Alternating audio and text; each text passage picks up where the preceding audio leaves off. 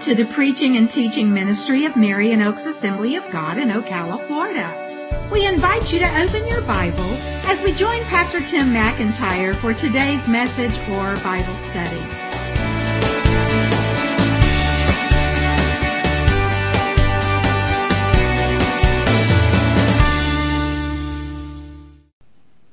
Today we're going to continue the story of Jesus from the Gospel of Luke.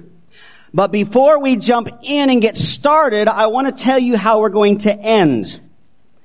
I already knew how I was going to end, but I just felt like I needed to tell you how we plan to end. We're going to talk today about Jesus' power to heal.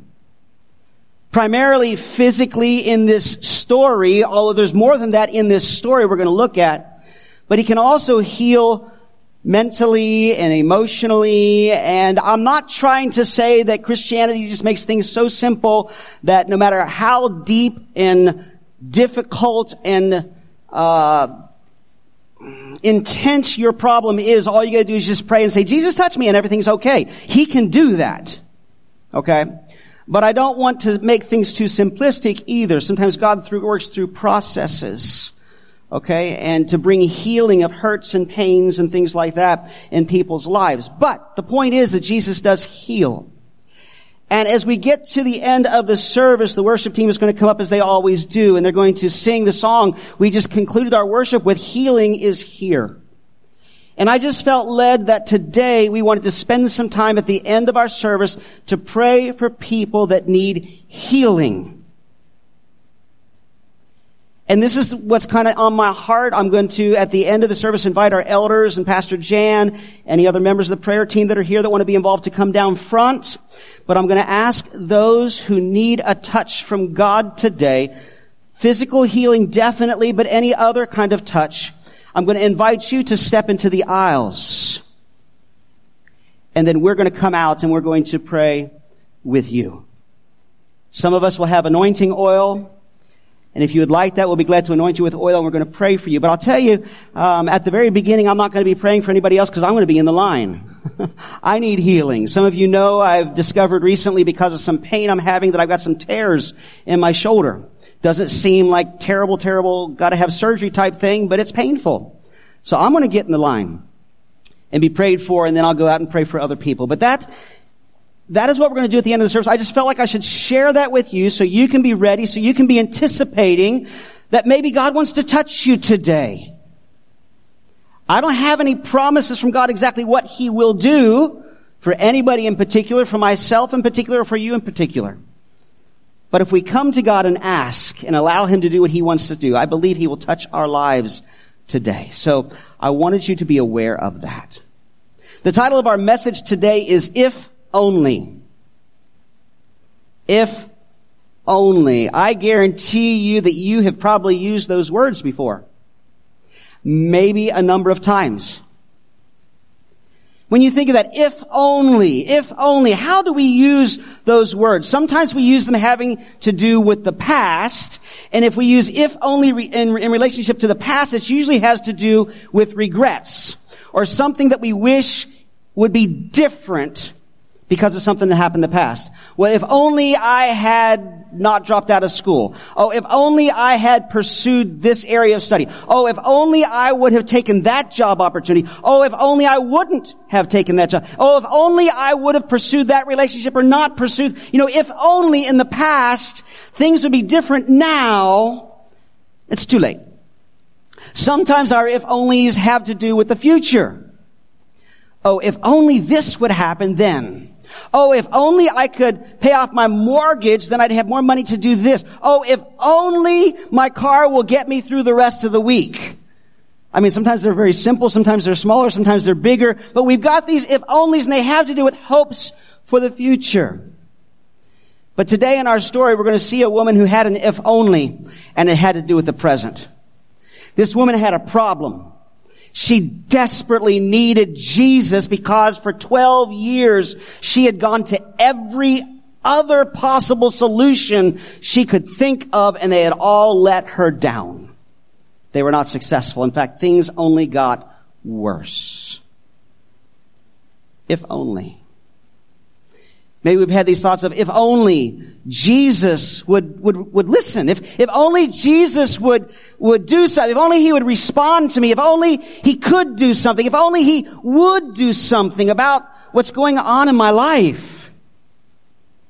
We're going to be looking at the same passage we looked at last week in Luke chapter 8, starting in verse 20, because there are two stories that are intertwined. The story we looked at last week was the story of Jairus. He also had an if only. His daughter was sick and dying.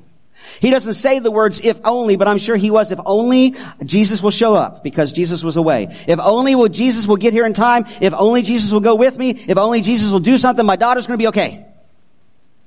So we looked at his story last week, and we'll mention a little bit today comparison to the current story. But we see intertwined with his story is the story of an unnamed woman who, as I said, has some if-onlys that are probably very similar to if-onlys that we deal with sometimes.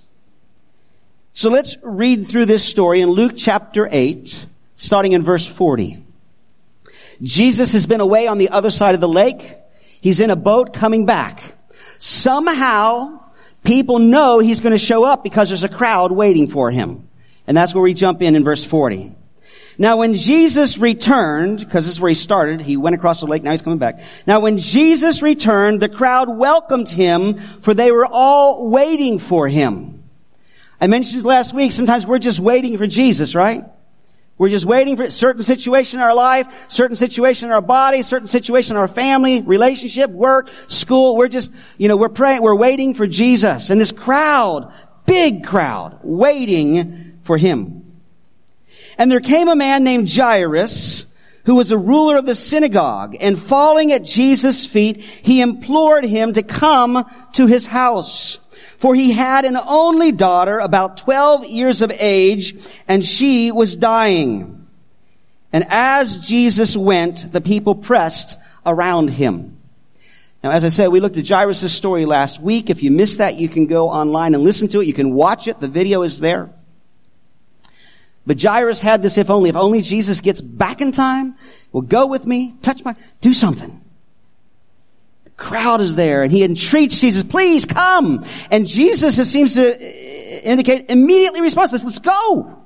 Let's go. They're going through the streets of this town on the edge of the Sea of Galilee. There's a great crowd. We're going to read that there are so many people that they're just crushed together. The word that is used here for pressed, it says people are pressing up against it. It's crushed. It's the same word that's used to crush grapes to get the juice out. It's the same word to use to crush anything.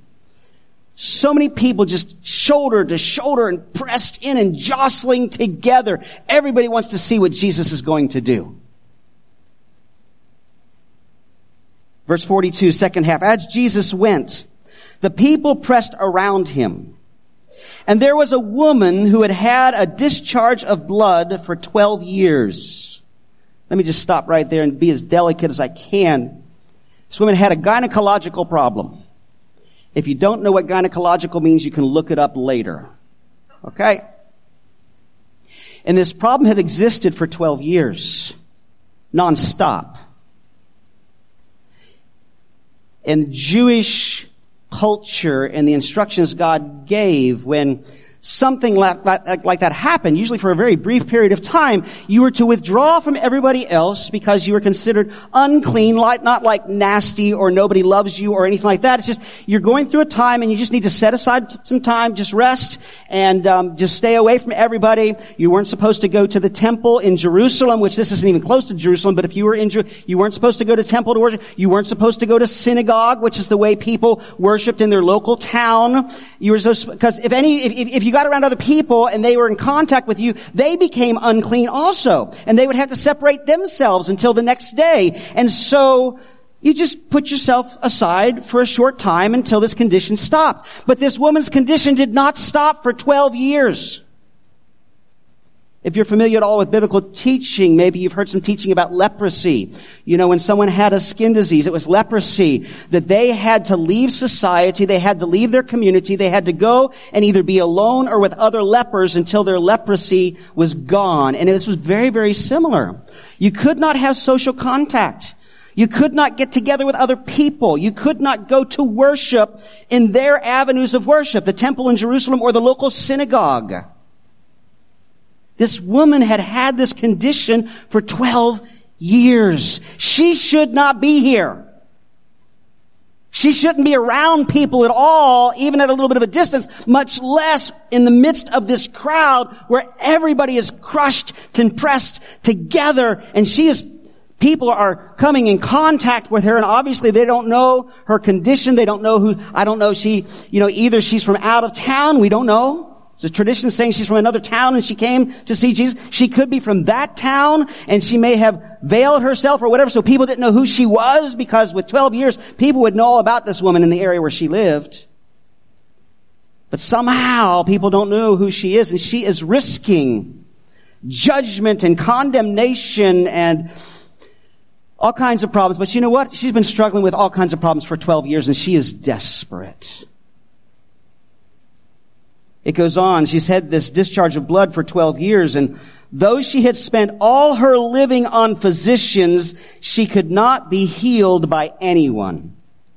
Now, this is Luke writing this. Luke is a physician, so he knows what he's talking about. He says she tried. She had, I don't know how much money she had started out with, but whatever she had spent it all on physicians, and over the course of the 12 years, probably within the first year perhaps, and it hadn't got any better. And Luke is a physician, so he's sharing this, saying, well, we really couldn't help her, but he leaves out another detail that Mark brings out. You know, Mark writes about this too. He says, not only did she not get better, but she got worse. Luke the physician didn't want to put that part in there. She went to the doctors and she got worse. But she got worse. She could not be healed by anyone. She came up behind Jesus and touched the fringe of his garment. The fringe of his garment. Often when we picture this, we picture a woman on the ground reaching out, touching the hem. Doesn't say hem, it says fringe of the garment. So how could that be possible in a crowd where everybody's pressed together? Well, maybe it did happen somehow, but the other solution is the fact that Jewish men would have this, I don't even know what they call it, this part of their garment that they would toss over their shoulder.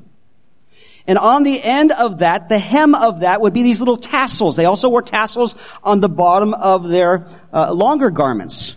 And among those tassels were these little blue tassels.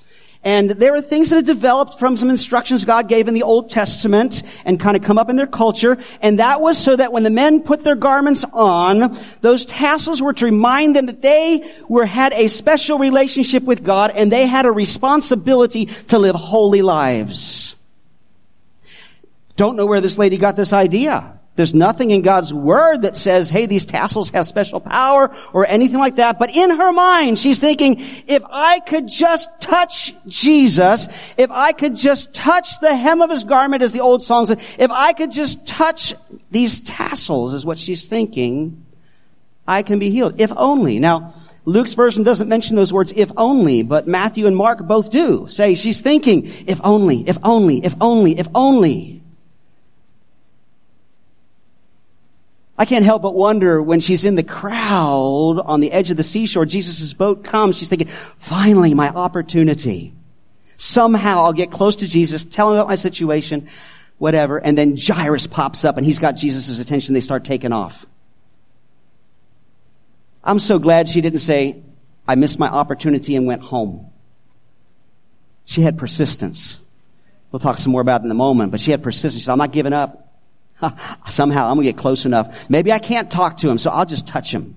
I'll just touch him. Verse 44, she came up behind Jesus and touched the fringe of his garment, and immediately her discharge of blood ceased. And Jesus said, who was it that touched me? When all denied it, Peter said, Master, the crowds surround you and are pressing in on you. There's that word pressing. They're crushed. He says, who hasn't touched you? When I was studying for this, somebody said this is sort of like the President of the United States stepping out of an airplane, coming down the steps and saying, who took a picture of me? It's like, who didn't take a picture of you? All right? And this is kind of like, Peter says, who didn't touch you? Everybody's been pressed. Anybody that got anywhere close to you, touched you, They make contact with you. But Jesus knew that in the midst of all those different contacts, somebody had a contact with him that was different than all the others. And Bible scholars have been debated this ever since this book was written. Did Jesus really not know, or did he know and he was just trying to point it out and whatever, and we can debate. But you know what? That's not what's important. The important thing is Jesus asked the question. Master, the crowd surrounds you and are pressing in on you. But Jesus said, someone touched me, for I perceive the power has gone out from me. And when the woman saw that she was not hidden, she came trembling. Perhaps she had started making her way back out of the crowd, because when Jesus stopped, made this big scene, said this, I just can't help but wonder if maybe Jesus was looking right at her, because it says she saw that she had not remained hidden, which seems to indicate somebody knew it was her, and the only person I can think of that would have known it was her was Jesus. Speculation, my opinion. But the Bible says she knew, and so she came. So she'd made some distance, but she's coming back. She's trembling. She's afraid. What is she afraid of? We don't know. Is she afraid that now she's been caught, her healing will be taken away? Is she afraid when people find out who she is and what's happened, that they will cause all kinds of problems because she never should have been in the crowd to begin with? She's afraid. She's trembling. She came trembling and falling down before Jesus, declared in the presence of all the people why she'd touched him. She came clean. No pun intended, but it works, doesn't it? She came clean. And how she had been immediately healed. And Jesus said to her, daughter, the only place in Scripture where Jesus called someone daughter. Daughter, your faith has made you well. Go in peace. Go in peace. Why did Jesus make such a big scene? We'll talk about that before we get to the end. There's probably any number of if-onlys in this story, but I want to just deal with 3 of them that perhaps this lady had been wrestling with, and even Jairus was probably wrestling with, but they're the same kind of if-onlys that maybe we wrestle with in our lives too. And the first one is this: if only Jesus would respond to me. If only Jesus would respond to me. Okay, I want to get Jesus' attention. I hope he's going to respond to me. If only he would. You know, we talked about this with Jairus. He's on the seashore waiting for Jesus to come. And I'm sure he's thinking, if only Jesus will respond to me. If only Jesus will hear me out. If only Jesus will go with me. If only Jesus will do something for my daughter. So Jairus has got this if only. And we can't help but wonder, did Jairus wonder if Jesus would respond or not? Would he say, I'm sorry, Jairus, I've got to be somewhere. I'm sorry, Jairus, there's a crowd here, I got to deal with them. We don't know what Jairus might have expected or not expected, but I'll be honest with you, compared to this woman we're looking at primarily today, Jairus had a lot more going for him. At least as far as the world is concerned, at least as far as his culture is concerned.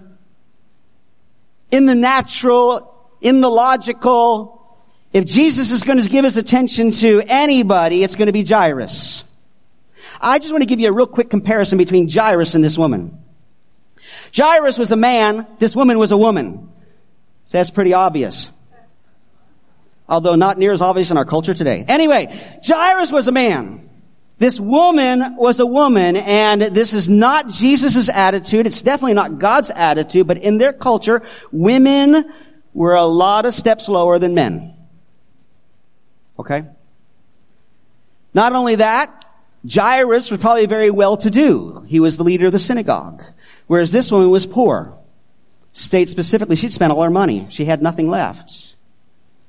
Jairus was probably loved by his family and friends, and it's his love that drives him to want Jesus to touch his daughter.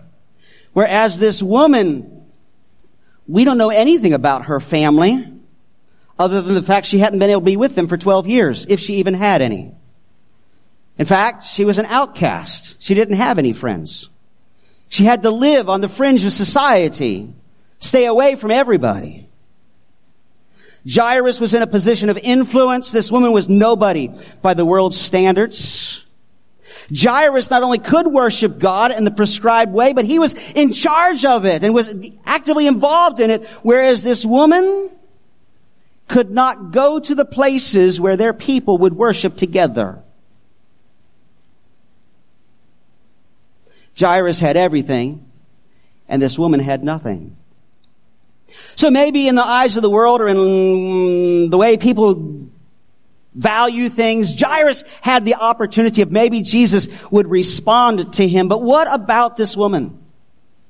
I mean, obviously she had a hope that he would, or she wouldn't have shown up. But you can't help but maybe she wondered, will Jesus respond to me? If only Jesus would respond to me. She would perhaps have doubt because of her position, which we just talked about, but she definitely would have doubt because of her condition. I've already described that condition to you, and if you want to do a little bit more deeper study on this whole situation, you can read Leviticus chapter 15. That's the place in God's law where he talks about these kind of conditions and what need to be done about it. If only Jesus would respond to me. Don't we wrestle with the same thing sometimes? I mean, we can be all spiritual and say, oh, of course Jesus will respond to you. Jesus loves you. Jesus cares about you. He's always there. He's always listening. And we know those things to be true, but the doubts still come. Because we pray and it seems like nobody's listening. We pray and it seems like nobody's doing anything. We pray and it seems like nobody's there to respond. We know the truth, but we don't always feel it and experience it. So sometimes those questions might come. If only Jesus would respond. Or maybe we say, well, I know he does, but he's not right now. So if only he would respond. I've been asking for so long. I've been waiting for so long. If only Jesus would respond to me. Sometimes we say, well, I don't know that he will, because I'm not worthy. To be honest, that's true of every single one of us. But sometimes people say, well, I don't know. I mean, if only Jesus would, but I don't think he will because of the sin in my life. Because of the mistakes I've made. Because I'm not that important, like this woman might have felt. I'm really not that important. I mean, certainly Jesus is not going to respond to me like he would for the pastor or the elders. You know, I had this idea growing up as a kid that pastors were like some kind of super Christian and so holy and righteous, and they had a direct line to God, and not only did they talk to God, but God talked right back. You know, and they heard him clearly and all that kind of stuff. And when they asked something, God put them on the top of the list. And now that I'm a pastor, I realize it's not necessarily like that. Pastors have to live life just like everybody else. But the good news is that God loves everybody else just as much as he loves a pastor or an elder. If only Jesus would respond to me. Maybe he won't because of my sin, my failures. I'm not important. Is he listening? Will he listen? And here's the main point I want to give you for this, if only. Jesus doesn't ignore anyone. Now, you may have some issues in your life that need to be dealt with, but he wants to help you deal with them. You may have your sin in your life that you need to take care of, but he's the one that paid the price to take care of it. He wants you to come to him, and Jesus doesn't ignore anyone. This was so good for Jairus. He was so full of anxiety. His daughter's sick. She's about ready to die. Jesus shows up. Yes, let's go. And they're on their way to his house. Because Jesus never turned away from someone looking to him for answers. But the fact that Jesus doesn't ignore anyone was also bad news for Jairus. Because when this woman touched her, the power went out from her. She was healed. Jesus stopped and had this conversation. It only takes a couple minutes to read it, but we don't know how long it was. They could have been there for 5 minutes, 10 minutes, 15 minutes, 20 minutes. This is just a summary. And I'm sure Jairus is there like, we talked about this last week. Come on, Jesus, come on. She's sick. She's going to die. But you know what? Jesus loved Jairus, and he loved Jairus' daughter, and he knew what he was going to do. But he also loved this woman. He says, I'm not going to ignore this woman just to take care of your need. Your need's going to be okay. Now, he didn't say that at the moment. He's going to say it in a couple minutes to Jairus. But he says, your need's not more important than hers. You got a different position. You got different dynamics, all this kind of stuff in the world. You look really cool and all this kind of stuff. But this woman is important to me. Jesus doesn't ignore anyone. I'll put it this way. Everyone is valued by Jesus. Everyone is valued by Jesus. As I share with you, Jairus and this woman are opposites in so many ways, but Jesus responded to both of them, and he acted as if he had all the time in the world for their particular need. And you know, this is one of the main themes of Luke. We've mentioned it several times. Jesus came into the world not just to touch the special, not just to touch the important, not just to touch the spiritual, not just to touch the people that were well accepted and well liked by culture and society. In fact, Luke makes it a point to emphasize that Jesus came for the sinner. Jesus came for the outcast. Jesus came for the women who were considered not as important as everybody else. Again, that's not Jesus' view. In fact, people that have claimed that Christianity have held women back all through history. I've said this many times. No, it was the force and the teachings of Christianity that began to release women from the bondages that they were in through most of history.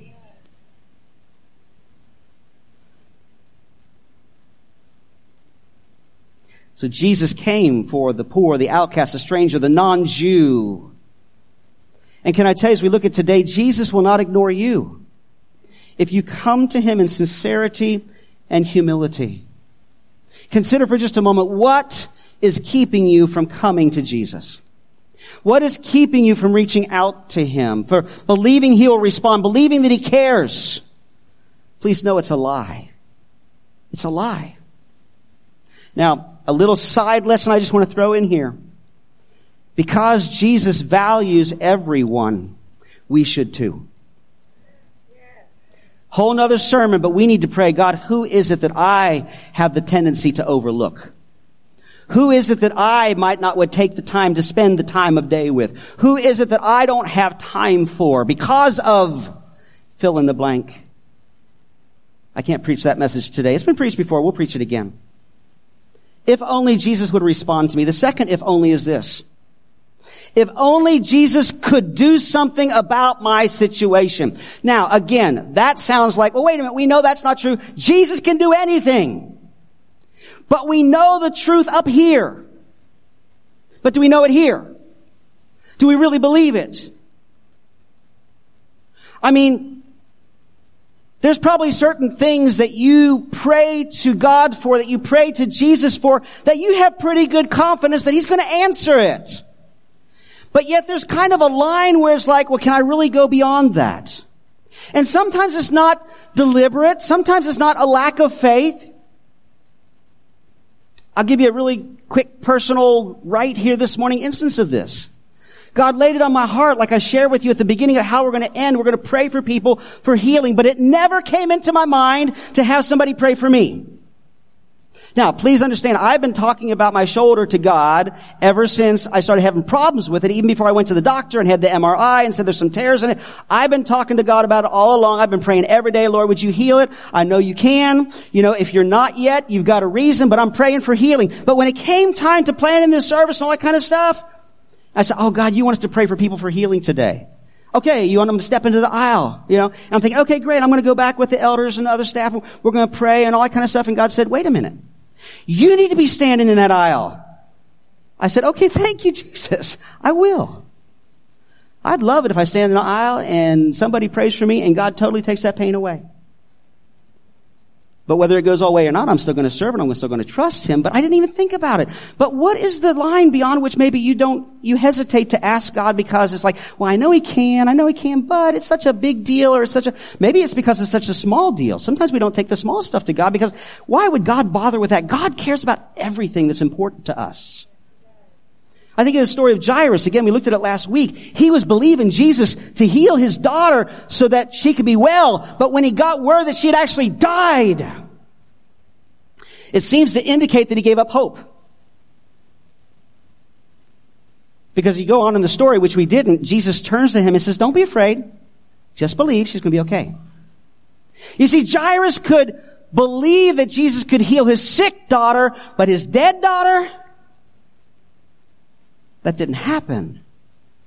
Do we wrestle with those some boundaries? Are there certain things we don't really take to God and believe him for? Not because we really don't believe he can do it, but we really don't believe he will? Maybe. Why do we even wrestle with that? I think it's because there's so many times we have prayed for things and it's not come out the way we wanted it to. And there are reasons for that. This woman, she's in a hopeless situation. But she still came to Jesus. She still came to Jesus. Our situation may be hopeless, may seem hopeless. The doctors may say there's nothing else that can be done. But here's an important truth. Impossibilities for us are opportunities for Jesus. Impossibilities for us are opportunities for Jesus. We say we believe that, but we don't always act like it, and our attitudes don't always show it because, again, we pray and we see that God doesn't do anything right away. But we've got to take all of God's truth into account. I've mentioned this many times. I even mentioned it briefly last week, that God's timing is not always our timing. We always want everything now.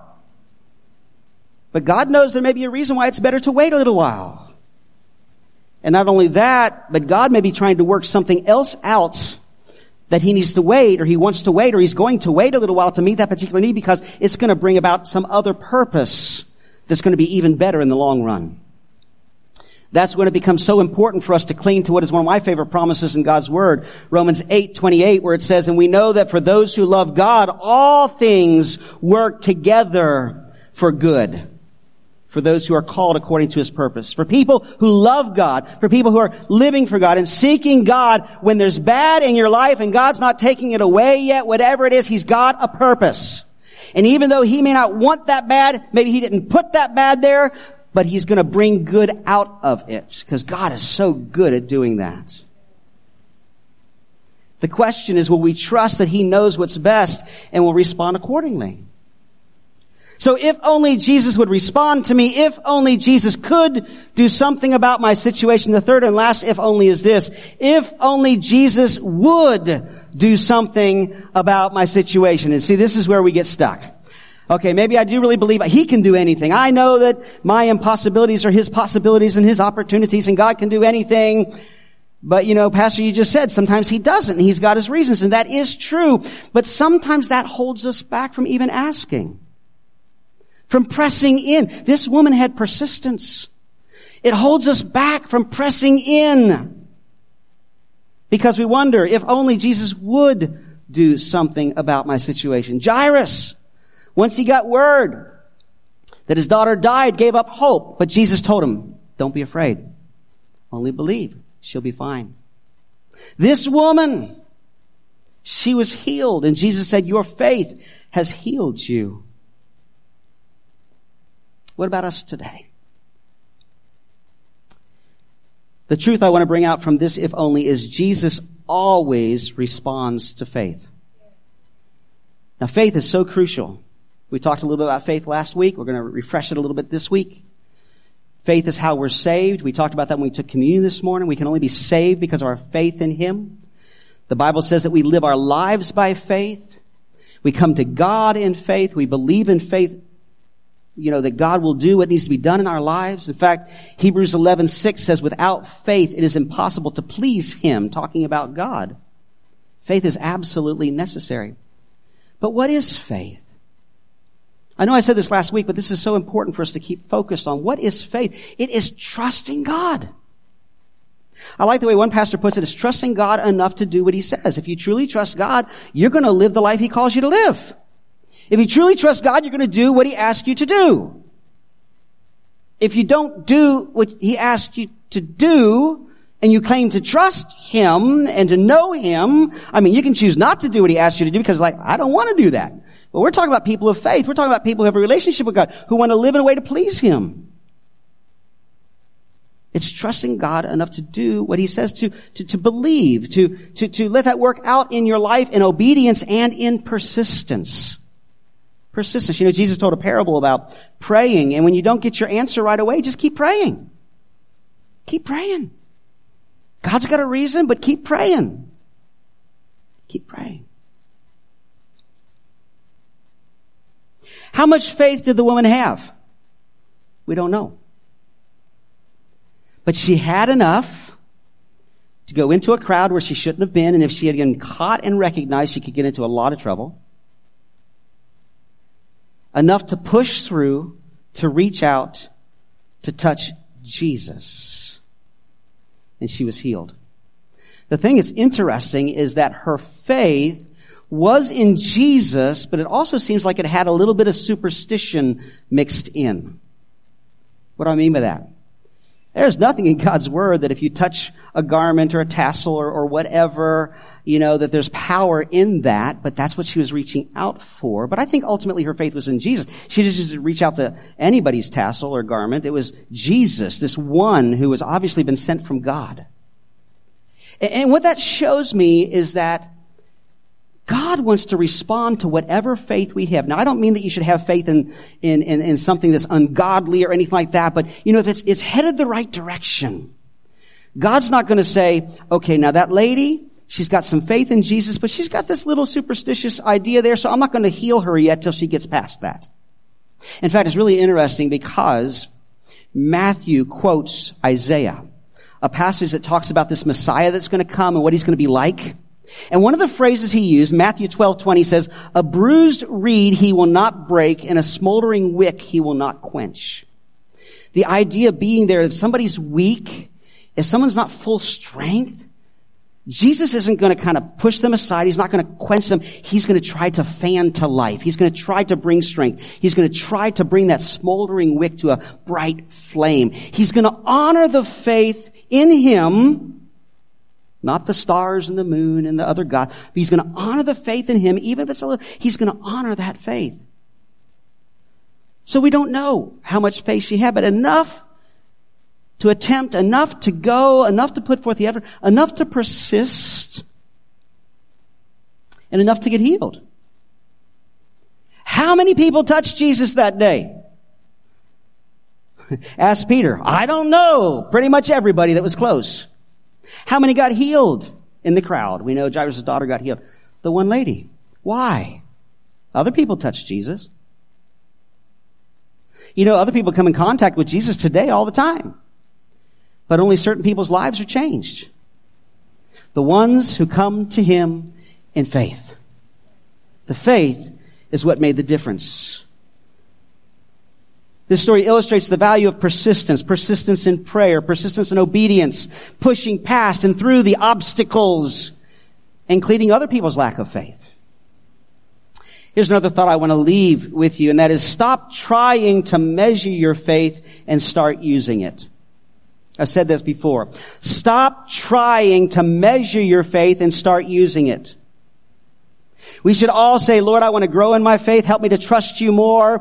All that kind of stuff. Pray along those lines. But sometimes we get so caught up in, do I have enough faith? I don't have enough faith. I got to somehow work up enough faith. I got to, what can I do to work up my, and we need to be focused on Jesus and use the faith we have.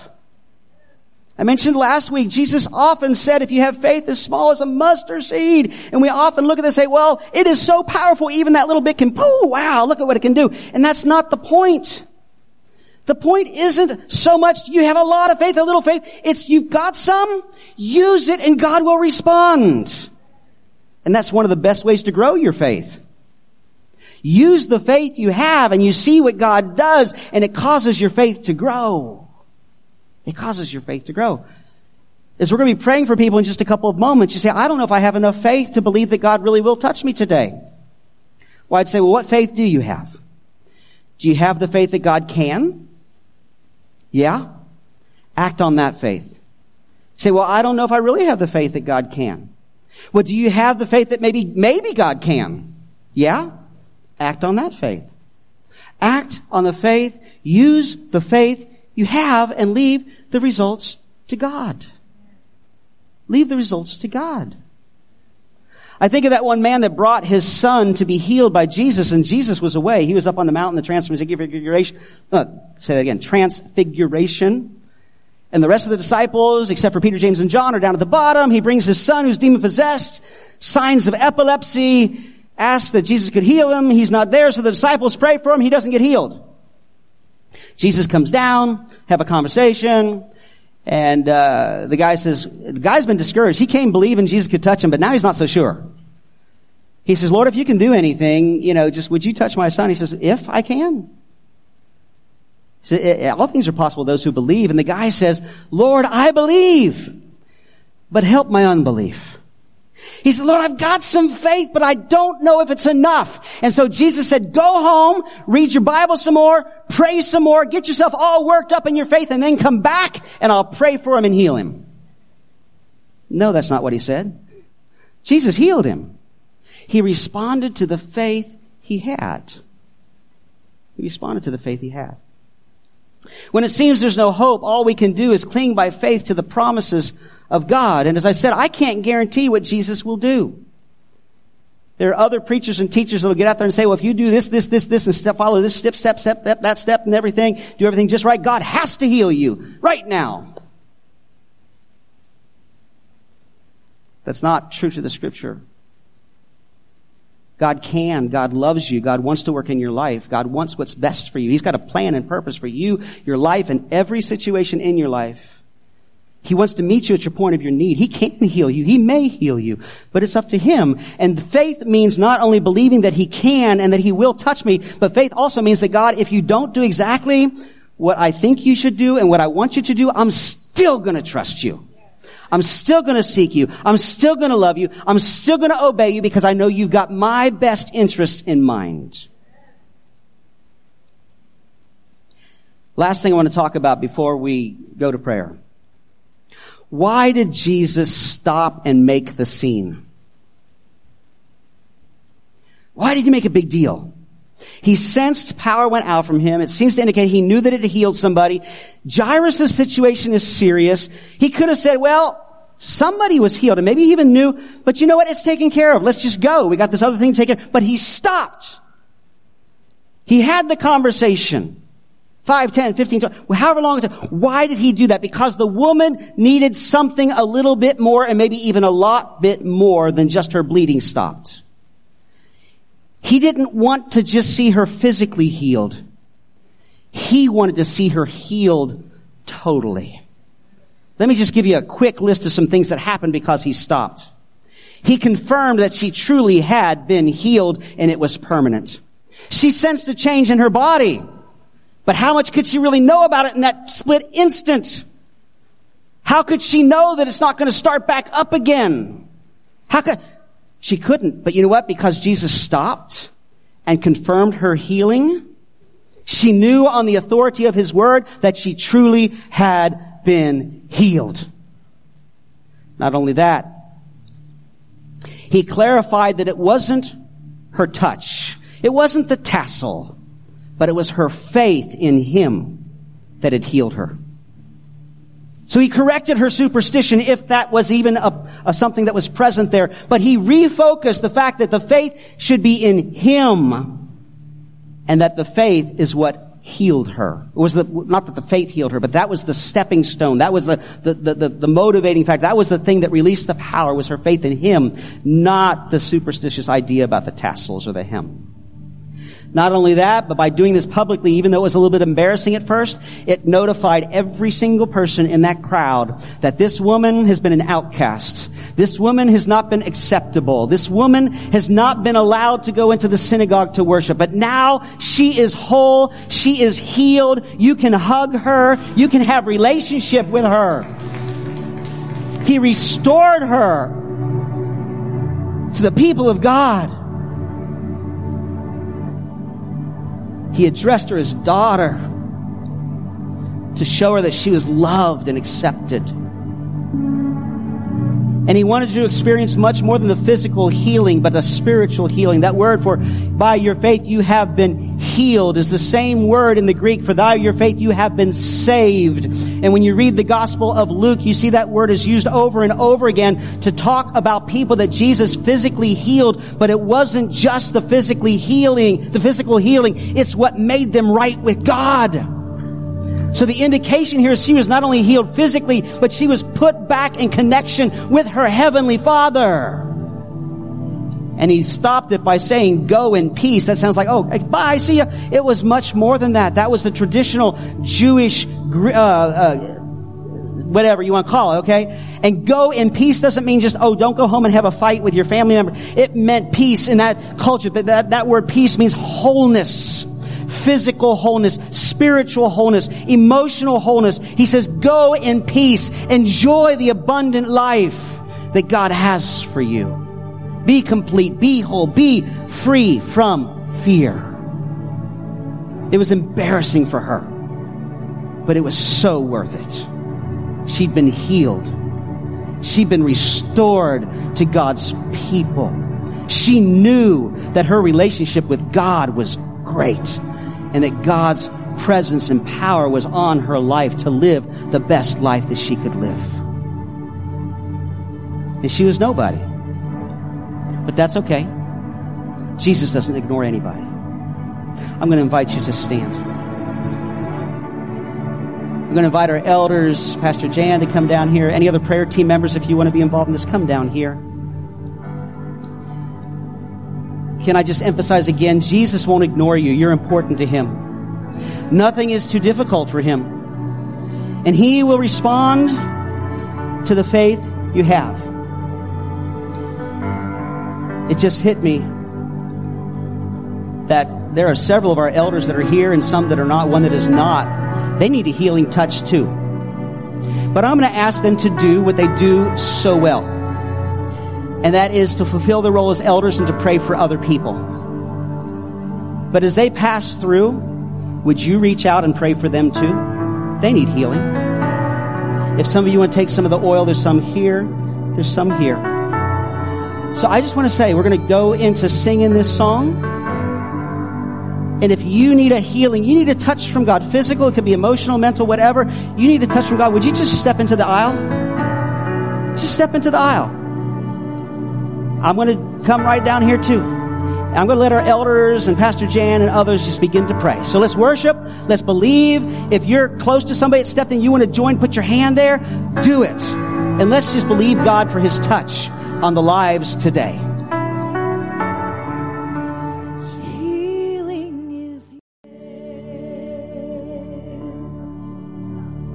Hallelujah. Hallelujah.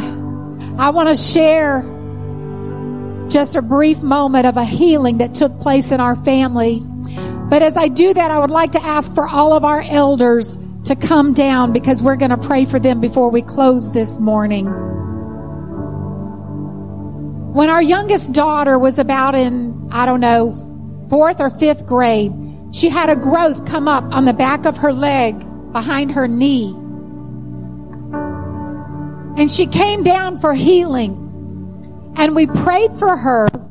And the Lord told me to tell her, he said, tell Bethany to thank me every day for the healing. That knot was not gone when we finished praying.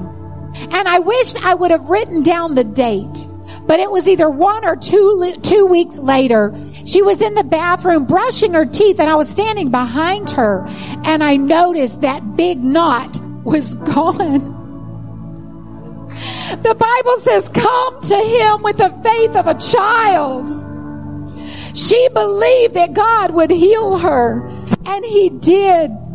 And sometimes that healing is instantaneously, and sometimes that healing as we go, and sometimes it's a few days, a few weeks, and maybe a few months, or even a couple of years. But as we trust him, as we believe him, that healing will come. Whatever we need, nothing is too great for God. Hallelujah. Would all of our elders please come down if you're here and you're able to, because we want to reach our hands out to you and pray for you. There's still some praying. We'll wait just a moment.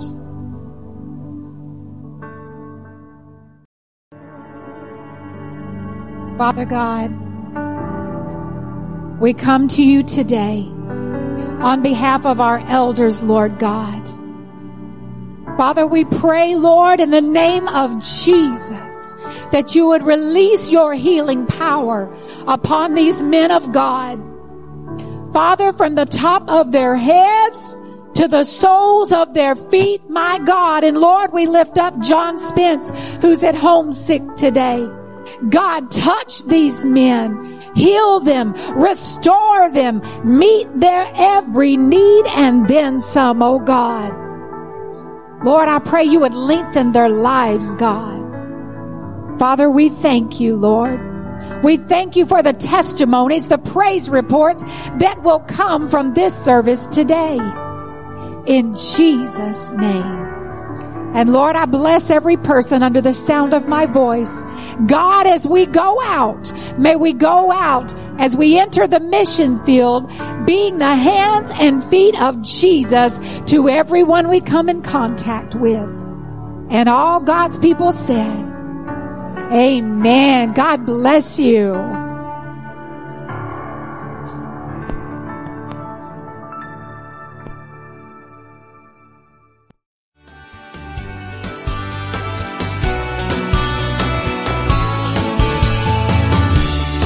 We hope you've enjoyed listening to today's message or Bible study. For more information, please contact us at area code 352-347-3001 or visit us online. If you are interested in supporting this ministry, go to our website and click on the online giving tab. Our website address is www.marionoaksag.org.